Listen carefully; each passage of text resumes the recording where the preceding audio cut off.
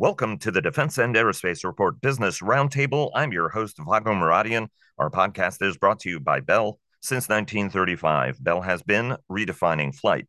Learn more about its pioneering spirit at bellflight.com. Just months after being cleared to enter service, Boeing's 737 MAX 9 jets are grounded by the FAA after a fuselage plug blew out on an Alaska Airlines flight. After a surging bull run, markets are again worried about whether a recession is coming. Delta scales back on pilot hiring, takeaways from Bank of America's annual Defense and Aerospace Conference, and predictions for the year ahead. Joining us today to discuss all this and more are Dr. Rocket Ron Epstein of Bank of America Securities, Sash Tusa of the independent equity research firm Agency Partners, and Richard Abalafi of the Aerodynamic Advisory. Guys, hope everybody had merry holidays and a very happy new year. And Ron and Richard, it was terrific seeing you up in New York at the Bank of America conference, which we are partnered on. So it was an absolute pleasure. It's great to be back, Vago. Good holiday season, but ready to get back in the saddle. Thank you, Vago. Great to be back, and Happy New Year to you all. Yeah, great to be back indeed. And very well done, Ron. Terrific conference. This show is about predictions on what we think are going to be the major stories or the important stories of the year over the holidays. Ron and Sash, want to get your sense from a European perspective. It went from everything is awesome to, oh my God, we might actually have a recession. That sentiment was reflected in this year's conference.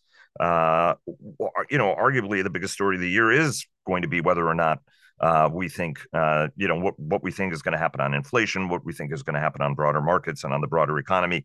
And then, of course, we've got a lot of wars that are ongoing and a major political race in 2024 that it's also going to be shaping markets as well.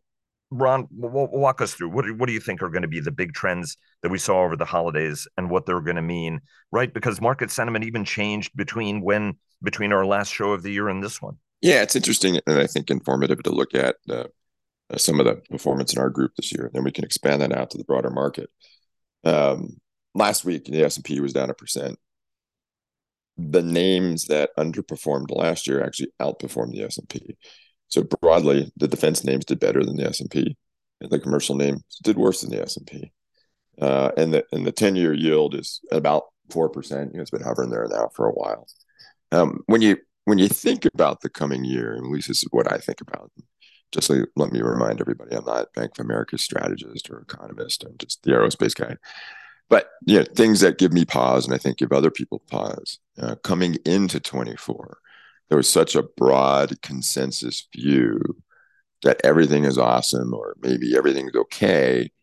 When the consensus is all on one side of the argument, sometimes that can be worrisome because many times it's the contrarians that are right. Now, contrarians aren't always right. I mean, I like to frame it as if the building's on fire, the consensus view is to run out, and that's definitely the right thing. You probably don't want to stay inside. But if you think about last year, just as a case in point, coming into the year, many folks were saying we were going to have a recession. Markets weren't going to perform very well. And when it was all said and done, the S&P was up over 20%. No recession happened. So that consensus view at the beginning of the year was really horribly wrong by the end of the year. And then another quick point, you have an S&P that was up, over 20% in 23. Generally, that doesn't happen 2 years in a row. So, even with good economic indicators, even with some lights flashing, everything's okay, or maybe even everything is awesome. Do markets take pauses? Yeah, it's never up to the right at 45 degrees forever. It's usually a bumpy track. So we'll see where it all goes. But if anything, I think that's probably the worry. And then one of the arguments that got brought up at the conference was about just sort of the money supply is still humongous. And if you're a monetarist and you see all this money supply out there, that leads you to one conclusion, that inflation isn't over. But we'll see where it all goes. My view is, and again, this isn't P of A's view or anybody else's, just Ron's view. I don't think we quite know where we are, right? I mean, we went through a period of such global disruption with the pandemic that there's no economists alive that have lived through something like this, maybe on a very small scale in some parts of the world around SARS and this and that. But, that was really, really, really kind of small potatoes compared to what the world went through. So we'll see where it all goes. I'm hopeful and optimistic, but I am a little bit guarded because of the way the consensus is positioned. Sash, I want to get your sense on sort of European market projections and your sense on what this coming year is going to look like, right? I mean, the security situation is still very dicey. Some of the same drivers are there. There was a sense that European central bankers were going to follow sort of a USQ, cut interest rates as well, and so there's been a little bit of a rally there as well. Walk us through how you think this is all going to evolve from a European standpoint, because it's going to be a bumpy and interesting. This year will be as bumpy and interesting as last year was.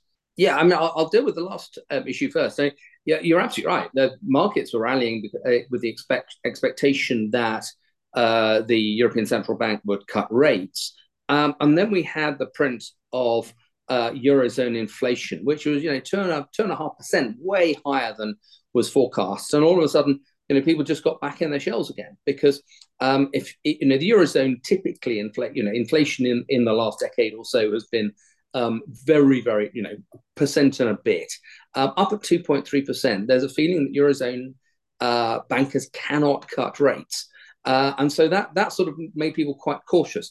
It goes back to what Laurent says. None of the economists have got the experience of markets and geopolitical situations like this, and I'm afraid I think that really shows in the lack of confidence in forecasts at the moment. Switching subject slightly, or switching direction slightly, I'm less worried in terms of stock market performance by macroeconomic issues than I am by macro political issues, which is 2024 is the year of elections. There are so many elections in very, very, very populous parts of the world this year that the chance that all of those go swimmingly feels vanishingly small to me. And the risk that we have some serious upsets, in some ways or others, is, I think, very, very high. And, so to add to what's already a very heated geopolitical situation, because we've got wars going on, we've got elections in the US, the UK, India, Bangladesh, Pakistan. I mean, all three of those countries. How likely is it that all three go very, very, calmly? Pretty unlikely, I think. Indonesia, one of the most populous nations on the planet, but that we talk about very, very little. Taiwan, well, that's great, isn't it? The EU and Finland. And that isn't even half of the nations having elections. Those are just the ones that I think could be extremely interesting and could affect how we look, particularly at defence, but also at civil aerospace and the prospects for that industry. So I think it's the year of elections. That's what I worry about more, or I'm focused on more than I am on normal economic performance, because I think economic performance will follow political performance or lack of. Richard, let me bring you into this. Right during the conference, we heard a lot about market forecasts. You certainly were one of those, whether on the defense side as well as on the commercial and business aviation side of things. We just saw Delta sort of dial back on hiring new pilots, which could be seen as an indicator. What's your sense on what the economic mechanics of the year look like? What does it mean for commercial aviation? What does it mean for aircraft production at the end of the year? And also your views on defense and politics as well, right? I mean, this year is going to be a highly consequential election year in the United States, which arguably is the most important of the races around the world. Yeah, well, whether it's macroeconomic risk, as Ron correctly outlines, or whether it's geopolitical risk, as Sash correctly outlines, it's shaping up to be a year of world instability, which, broadly speaking, should mean continued very strong funding for defense, not just in the U.S., but everywhere, and a lot of uncertainty and perhaps preventive or precautionary pulling back on the civil side. Having said that, right now it's not showing up in the numbers that we had just finished up with a terrific year in terms of book-to-bill ratios at the jet manufacturers. And the biggest problem was building stuff, which raises the question that maybe the sort of nightmare scenario for civil is kind of a stagflation model where you've got very strong increases in manufacturing prices thanks primarily to strong defense demand, just a huge diversion of productive resources to defense. And at the same time, perhaps a little bit of sluggishness, conceivably, if there is a recession. One presenter did a great job outlining risks there in terms of debt, as you say, money supply, everything like that. That far from foreordained, far from it. Right now, it's not showing up. The one area of concern that I would highlight, and did so, is that a lot of the orders we've been seeing have been for wide bodies, and there's so much double counting in that traffic that we run the risk this time of a potentially much nastier wide body bubble. We saw bubbles before in aircraft orders, but what if it translates to deliveries? You've got an awful lot of people chasing exactly the same traffic, whether they're the Gulf superconnectors, the wannabe superconnectors in Turkey and Saudi Arabia, the people who want their traffic back in India and elsewhere, and also Ethiopia and Morocco, wherever else. All of them ordering large numbers of wide bodies, and many of them are massively funded, indeed overfunded, with sovereign wealth funds and whatever else. So this time it might just be not just an orders bubble, but an actual deliveries and capacity bubble, which is a little concerning. You could see some of this manifest itself later in the year and certainly in the years to come. But you look at just the market drivers, on defense, very strong, not going to change because of that instability. And on the civil side, it would let's just say it would take more than what we've seen to derail what is a pretty strong commercial recovery. But I understand completely the risks involved given the nature of the world today. Ron and Sash, your guys' sense on what the air travel market is going to look like and what it means for manufacturers at a time when they've been struggling to gear up. Yeah, the recovery in aviation in terms of productive capacity has lagged other industries, and we're seeing the industry struggle to produce airplanes. You could argue that from 2 points of view. I mean, clearly in the moment that's bad, but what we've seen, for example, in the business jet market, because business jet manufacturers couldn't spit out airplanes at a rate that they wanted to during the highest peaks of COVID demand for private aviation, that probably saved the industry from a wicked downturn, right, and extended the cycle for business aviation. So on the other hand, if you look at both Boeing and Airbus, Boeing more so than Airbus, being constrained about the number of aircraft that they can deliver, maybe that just softens the cyclicality, at least for a while, on the industry as they work to get their productive capacity back. I'm certain we'll talk about this in just a little while, but one does have to scratch their head after the events at Alaska Airlines and the labor force. You have to think that a less tenured labor force is more apt to make mistakes. We've seen that across other industries and airplane operations and all kinds of things. So I think brings us back to what to look out for in 2024. And one of the big things on the commercial aerospace side is the ramp that both major manufacturers and some of the minor manufacturers have projected and hoped for is not ordained at this point. You still have supply chain challenges, you still have labor challenges, and we'll see where that all goes. So I think everybody has to look at their projections and take a little bit of grain of salt, because there's a lot of moving parts right now in terms of both the supply chains and labor markets. I want to pull on that a little bit, right? We have the Alaska Airlines incident.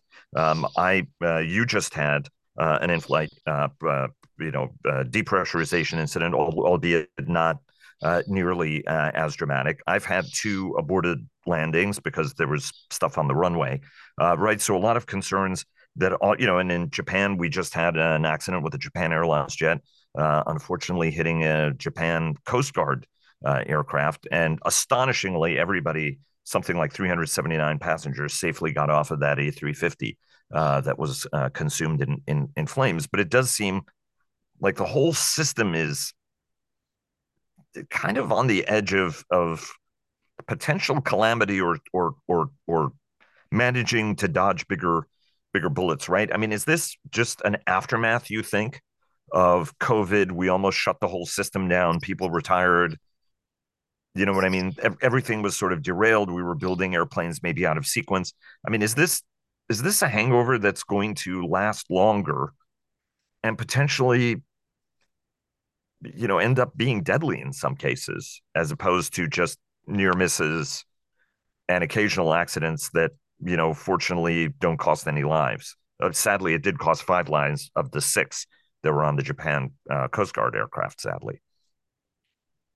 Yeah, I mean, I think it's an important question, and I don't say that lightly, but I think, and again, there's kind of two ways to look at it. I'd say on the glasses half full size, it is pretty remarkable that a door plug blew out of an airplane at 16,000 feet. The airplane landed safely. Nothing got sucked out the door other than some headsets and some blankets. And everybody, so, hey, wow, all right. And then two, on the Japan Airlines situation, where everybody did get out of the airplane, right? Under these situations, it kind of does give you a level of confidence that the safety culture is permeated enough that even some really horrific things can happen, and it works out okay. Now, on the flip side, I kind of think about it, and it's just because it's in the forefront of my head, like this submarine industrial base, right? You stop making submarines for 6 years, and we're still paying the price for that. And that was a long time ago when we stopped submarine production, right? Trying to get that supply chain back up and going, trying to get to 2 Virginia class a year, and we're kind of seems like we're stuck at about 1.3. And a lot of that just has to do with because the system shut down. So when you think about what COVID did to the industry and all the disruptions and fear and apprehension and risk mitigation that companies and the broader industry were trying to deal with, I think it's only natural that we're going to have the situation we're in now. Now, hopefully nothing bad, really bad things have happened, right? So, but hopefully nothing truly catastrophic happens. But I would have to say, I do worry about that a little bit more than I did before, because the industry is definitely in a much more stressed capacity position across pretty much every vector than it's probably ever been before because of all the disruption related to COVID. Sash and Richard, your guys' sense, and if you guys want to pave this into a discussion about Boeing, go ahead and do that as well. Even though we think this is a supplier problem, still the airplane has Boeing on the side of it, and unfortunately, we're going into another year where we were discussing the magnitude of the challenges and it being a storyline this year, and this just underscores the fact, God willing, it's a small thing. We inspect it, the airplane's fine, it goes ahead, or we find that it's not fine and it's not easy, and it does become something expensive, even though I think a large number of those airplanes or a hefty chunk of those airplanes have been inspected and passed inspection. Go ahead, Sash, and then Richard. Yeah, I'll just start with a prediction for 2024. The civil aerospace ramp ain't going to happen, or at least nowhere near what is in consensus forecasts at the moment. I don't normally feel quite so punchy so early in the year, but I just think everything is stacked against the sort of numbers that companies are working towards. Companies are telling their investors that they're working towards, and would like to have reflected in their share prices. I think everybody is, the supply chain is clearly very, very fragile. Whether it is quality problems or issues just with increasing capacity of long lead items that are very, very complex to make. The old favorites, castings and forgings, and so forth. Everything we see at the moment, I think it's going to be much harder to increase production this year than people are expecting. And maybe on top of that, Boeing is going to have even greater problems with the entire MAX line if there is greater focus on the MAX because of what appears to be a quality problem, but horrible quality problem with the Alaskan Airlines aircraft, and hence the FAA is not going to cut them any slack in terms of certification of MAX 7 and probably MAX 10. I think it speaks to a broader issue that we've been discussing for, I think, years now with regard to Boeing, which is this cultural disconnect between management and the people who build planes. And that's not a psychological barrier. It's not one of those things, you got an alienated workforce turning into people who don't do as good a job. It's not that. It's just that management systematically fails to estimate the resources needed. They simply say, okay, we will build X, it will cost that. And maybe they've got some intermediary executives who, don't do a particularly great job in outlining what is really needed. And I don't care whether it takes place at the supplier level or at the Boeing level. Ultimately, it's Boeing's responsibility. And indeed, their track record of treating suppliers as if they were some sort of disposable commodity, partnering for success, whatever, it speaks to that systematic underestimation of resources needed to build and inspect jets. That needs to change. They need to change their culture. Until then, we'll have unpleasant surprises like this. Now, in terms of what they're likely to do, well, obviously, this will take time. Not a whole lot of it, because this isn't a design thing. It's just going to be, 48 hours per jet, and of course, whatever keystrokes are needed to insert into the process of building new ones. Could that, slow the ramp a little bit? Yeah, probably. But I'd be, far happier if they simply said, for too long, management has really been too far removed from this process of actually creating aircraft, and that's going to change. I don't think we're going to hear that anytime soon. That fuselage plug, though, is, and I'm not busting on or trying to be unnecessarily critical of Spirit Aerosystems on this, but it looks like it was right. I mean, they're the ones who did the work. They're the ones who assemble these fuselages and send them to Renton, in the world's tiniest factory that produces the most amount of airplanes per square feet of anything on the planet. But that's just because they get completed fuselages that arrive there, right? And everything else arrives there. How does this change anything on the supplier level, Richard? And does this accelerate the reabsorption of Spirit at some point back into Boeing, right? I mean, something which we've discussed since it was a part of Boeing and spun out under the guise that it was, financial innovation. I mean, something that made sense to people who were trying to monetize off it, but maybe not made sense sort of more broadly. Yeah, I think that would be an extraordinary admission that that whole thing was a bad idea, not just, Spirit, but everything to do with devolving responsibility to suppliers. I don't think you're going to see that from this management. Could it happen with different management in the future? Possible, but not with this management. Now, what you will likely see, and you've already seen some of it, the first thing Pat Shanahan did when he came in as CEO of Spirit was make his highest priority renegotiating contracts. And that speaks to, again, resources provided for the creation of the most important part. Because as you say, that Renton factory is awfully small because the entire body is built elsewhere.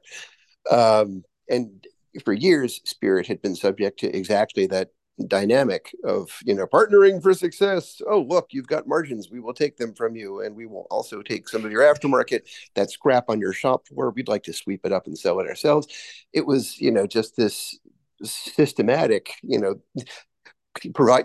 arranging for the working capital needed for your production ramp. That's your responsibility, Mr. Supplier. That all needs to change. And again, with the Spirit contract renegotiation, you're seeing signs that, okay, yeah, we can't do this without you, and we might need to provide the resources necessary for you to have all of the people, pure and simple, needed to deliver on time, and with all the safeguards in place and everything. So I hope things are changing. Will it come all the way to a full blown reversal of everything that Boeing has moved towards over the past couple of decades? Again, probably not with this management. Ron, let me go back to you. This year was the 15th year of our partnership on BofA's annual Defense and Aerospace conference. And it's a great 2-day event up in New York, where we talk everything from budgetary strategy, corporate specifics, commercial airlines. The great Dr. Adam Pilarski of Avitas gave his sort of economic forecast, where he sort of fell on the hard landing bit of things in his normal amusing fashion. We looked at naval trends, we looked at global security trends, air power trends, and we even were fortunate enough to have the Secretary of the Air Force, Frank Kendall, join us for a conversation.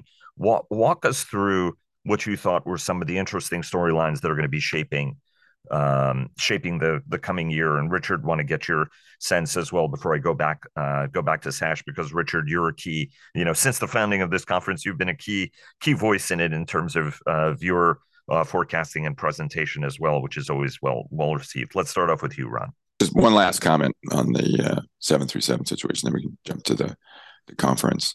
And I think this is the part I find a little mind numbing. So let me paint a little picture for you. You walk into the car dealership, you buy the car, you take it home. You bought the car on October 31st. It's the first week of January. You open the car door and it falls off. That just gives you pause. And if you think about what happened to Alaska Airlines, that's kind of what happened. Is the door designed wrong? Nope. But why did it fall off? And I think that got to be unpacked, and that's the key situation here. Because when I put my feet up as an aerospace engineer and head back and kind of think about this, it's a door plug. It's it. The cork. Why'd the cork pop out? Right. I mean, it's just mind numbing, and I think that has to be well understood. And then I think what complicates things here, Boeing's not ticketing their airplanes when they come off that 737 line. The FAA is. So, there's a lot of hands on this one. And it'll be interesting to see how it all plays out. So anyway, that's my thought on that. At the conference, a couple things jumped out at me, particularly on the defense side. We hit a lot of the commercial stuff. One, how dangerous the global threat environment is right now, and how unappreciated that broadly is. And Vago, from doing this together for 15 years, it's really rare where everybody at the conference agrees on the same thing. Everybody. I mean, there was nobody at the conference who was saying, yeah, it's not so bad out there. We heard from a number of different participants, from think tanks, retired military, current government staff, saying, hey, yeah, the threat environment is as bad as we've seen it, or maybe even worse than we've ever seen it. So what's that make me believe? I mean, sadly, that suggests that defense spending, like Richard mentioned earlier, will get the support ultimately that it'll need, election year or otherwise. There could be a lot of noise around the budgetary process with the two-step situation we're in, the two deadlines, January 19th, February 2nd. But when it's all said and done, we'll get a robust defense budget. My broader takeaway is, and there's a lot of talk about constraints on defense spending, but ultimately, and not to overplay this hand, but if we're going to protect Pax Americana in the future, defense spending has to rise as a percentage of GDP as we walk out over the next decade, and that's probably going to drive some hard choices in the government from a spending perspective and a revenue generation perspective. But unless we're going to say, all right, in Pax Americana, it was nice, but it's over. Unless there's a Congress that's willing to do that, defense spending is going to have to rise. And then, other big takeaways were, the strain in the industrial base, particularly in the shipbuilding industrial base, around submarines. We kind of knew that, but it's just, it's interesting to hear that. And I think, I could wax on for a while, but why don't I stop there and hand it back to you, because I know you and Richard have some things to say. I'm not saying this just because I'm partnered with you on it. I think the conference is unique because it brings all of these voices together, whether from the think tank side, or whether from the government side, and also and some of the best analysts to try to take a look at some of the hard questions and even disagree. Right. I mean, Michel Merlezeau joined us and said that he thought the outlook for Boeing was not as bad. Right. I mean, so we have a lot of different voices at the conference to try to give the audience, which this year was about 300 folks, Ron, if I'm not mistaken. So, to try to give everybody the best equipped forecast for the coming year. Richard, give us your sense on what you thought some of the important takeaways from the conference were. Yeah, again, the geopolitical aspect, just tension, mostly with China, but it's pretty obvious that the situation with Russia has changed too. That there is the risk of them actually doing better than we would have thought, given the Ukrainian situation and the West reluctance to properly arm Ukraine in a timely way. That was certainly concerning. But still, it's all about China. And I thought your interview with Secretary Kendall was absolutely fascinating. Very well done.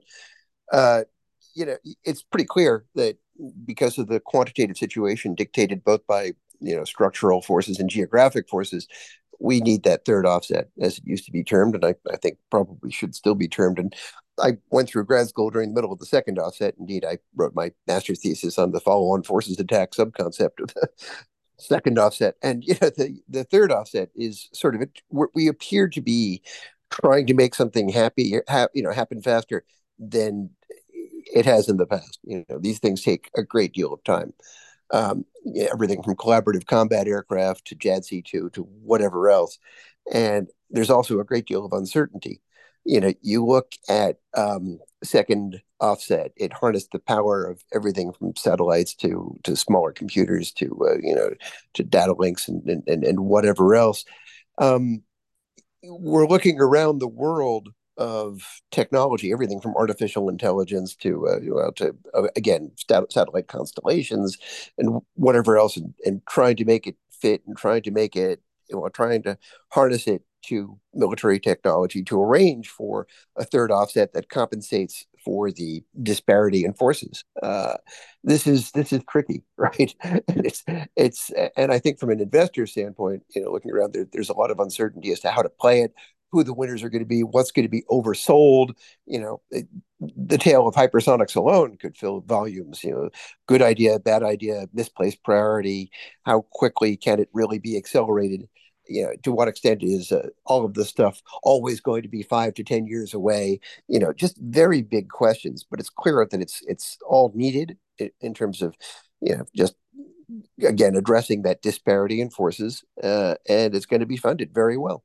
I think what is impressive when you look at it is the department recognizes it as a problem and how it's addressing each one of these discrete parts, right? I mean, it's a big elephant that has to be eaten, meaning accelerating the whole process. And you do see a lot of progress happening within it, right? So even though people look at it and they go, they're moving too slow. Well, you need people who are saying it's moving too slow, like Secretary Kendall and others, and putting that sense of urgency into the system to deliver organizational outcomes, right? The service is going to reorganize. JJ Gertler was at the conference as well, my co-host on the Air Power podcast, and we're going to be discussing in detail some of the things the secretary had to say. Much of it he said before. I did think some of the details on Replicator were interesting, that it is a real program and the Navy has 3 candidates for it, and the Air Force has submitted a candidate for it as well. I thought that was kind of an interesting element of it as well. So that to me was interesting. People get it. They understand the problems. They are trying to move the process forward. And I did a fireside chat with Shyam Senkar of Palantir. And that was interesting that he also thought, right, the ball is moving, even if perhaps the ball is not moving as fast as everybody would like it to move. There is the signs of it moving. Sash, from your perspective, what do you think are going to be the big European defense stories of the year and the trend lines that we should be looking at, right? Because there is a sense that, given concern about, depending on what side of the political aisle you're on, about Donald Trump's return to office, that is propelling Europeans actually to spend more money, for example, right? Because we may not be able to depend. What are some other trends that you're tracking on your side of the Atlantic that you think are going to be most impactful in 2024? And then Ron and Richard, I'll come back to you as we wrap up the program. Go ahead. I'm just going to start by, I just want to highlight one of the many gems that Richard put out just now, which may have got lost for some listeners. Second offset, third offset, all that sort of stuff. It's there to compensate for the fact that Western nations don't have enough stuff and don't have enough people, people in uniform. It's not obvious when you look at the wars being fought at the moment that however many offsets you have adequately compensates in a long war for a lack of materiel in the first place. God, I hope it does, because that's the bet that the US is placing. But I don't see the Ukrainians or even the Russians being particularly interested in offset so much as materiel and consumption and the ability to regenerate over a long period of time. So what is I think the big issue for Europe, it's going to be very hard to establish trend lines, I think, during 2024, when there are so many elections outstanding. So at the moment, the UK by default is cutting defense spending, or cutting forces available. At the moment, the highlight seems to be on ships, because the Conservative government, which has been pretty weak on defense, Ben Wallace's tenure as defense secretary notwithstanding, they're standing for election this year. They're not going to put up defense spending, because putting up defense spending doesn't win anybody elections. After the election, I think the incoming defense secretary, whoever it is, but more likely than not, on the basis of current polling, to be a Labour defense secretary, is going to have to make some extremely unpleasant decisions. The likelihood is that in the UK, as well as in most other European nations, taxation goes up to pay for defence. But you won't find a poll saying that on January the 7th, January the 8th of this year, because they know they'd get voted out of office. That's the unpleasant truth about it. The Donald Trump risk for Europe is a very, very real one.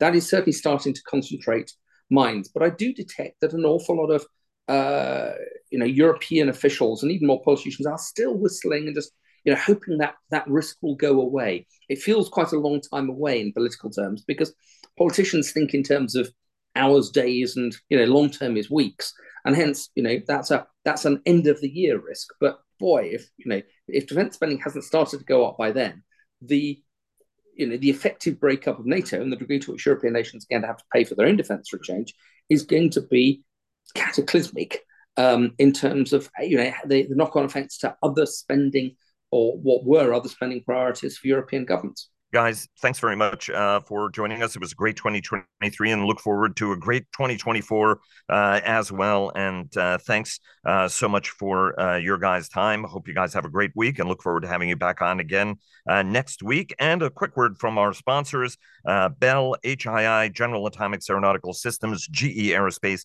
Leonardo DRS, and American Rheinmetall. And remember to check out our award-winning weekly podcasts, Cavas Ships, hosted by our very own Chris Cavas and Chris Cervello, and sponsored by HII, who help clear the fog on naval and maritime matters. The Downlink with Laura Winter, who takes a thoughtful look at all things space, and our Air Power podcast, sponsored by GE Aerospace, that I co-host with our very own JJ Gertler.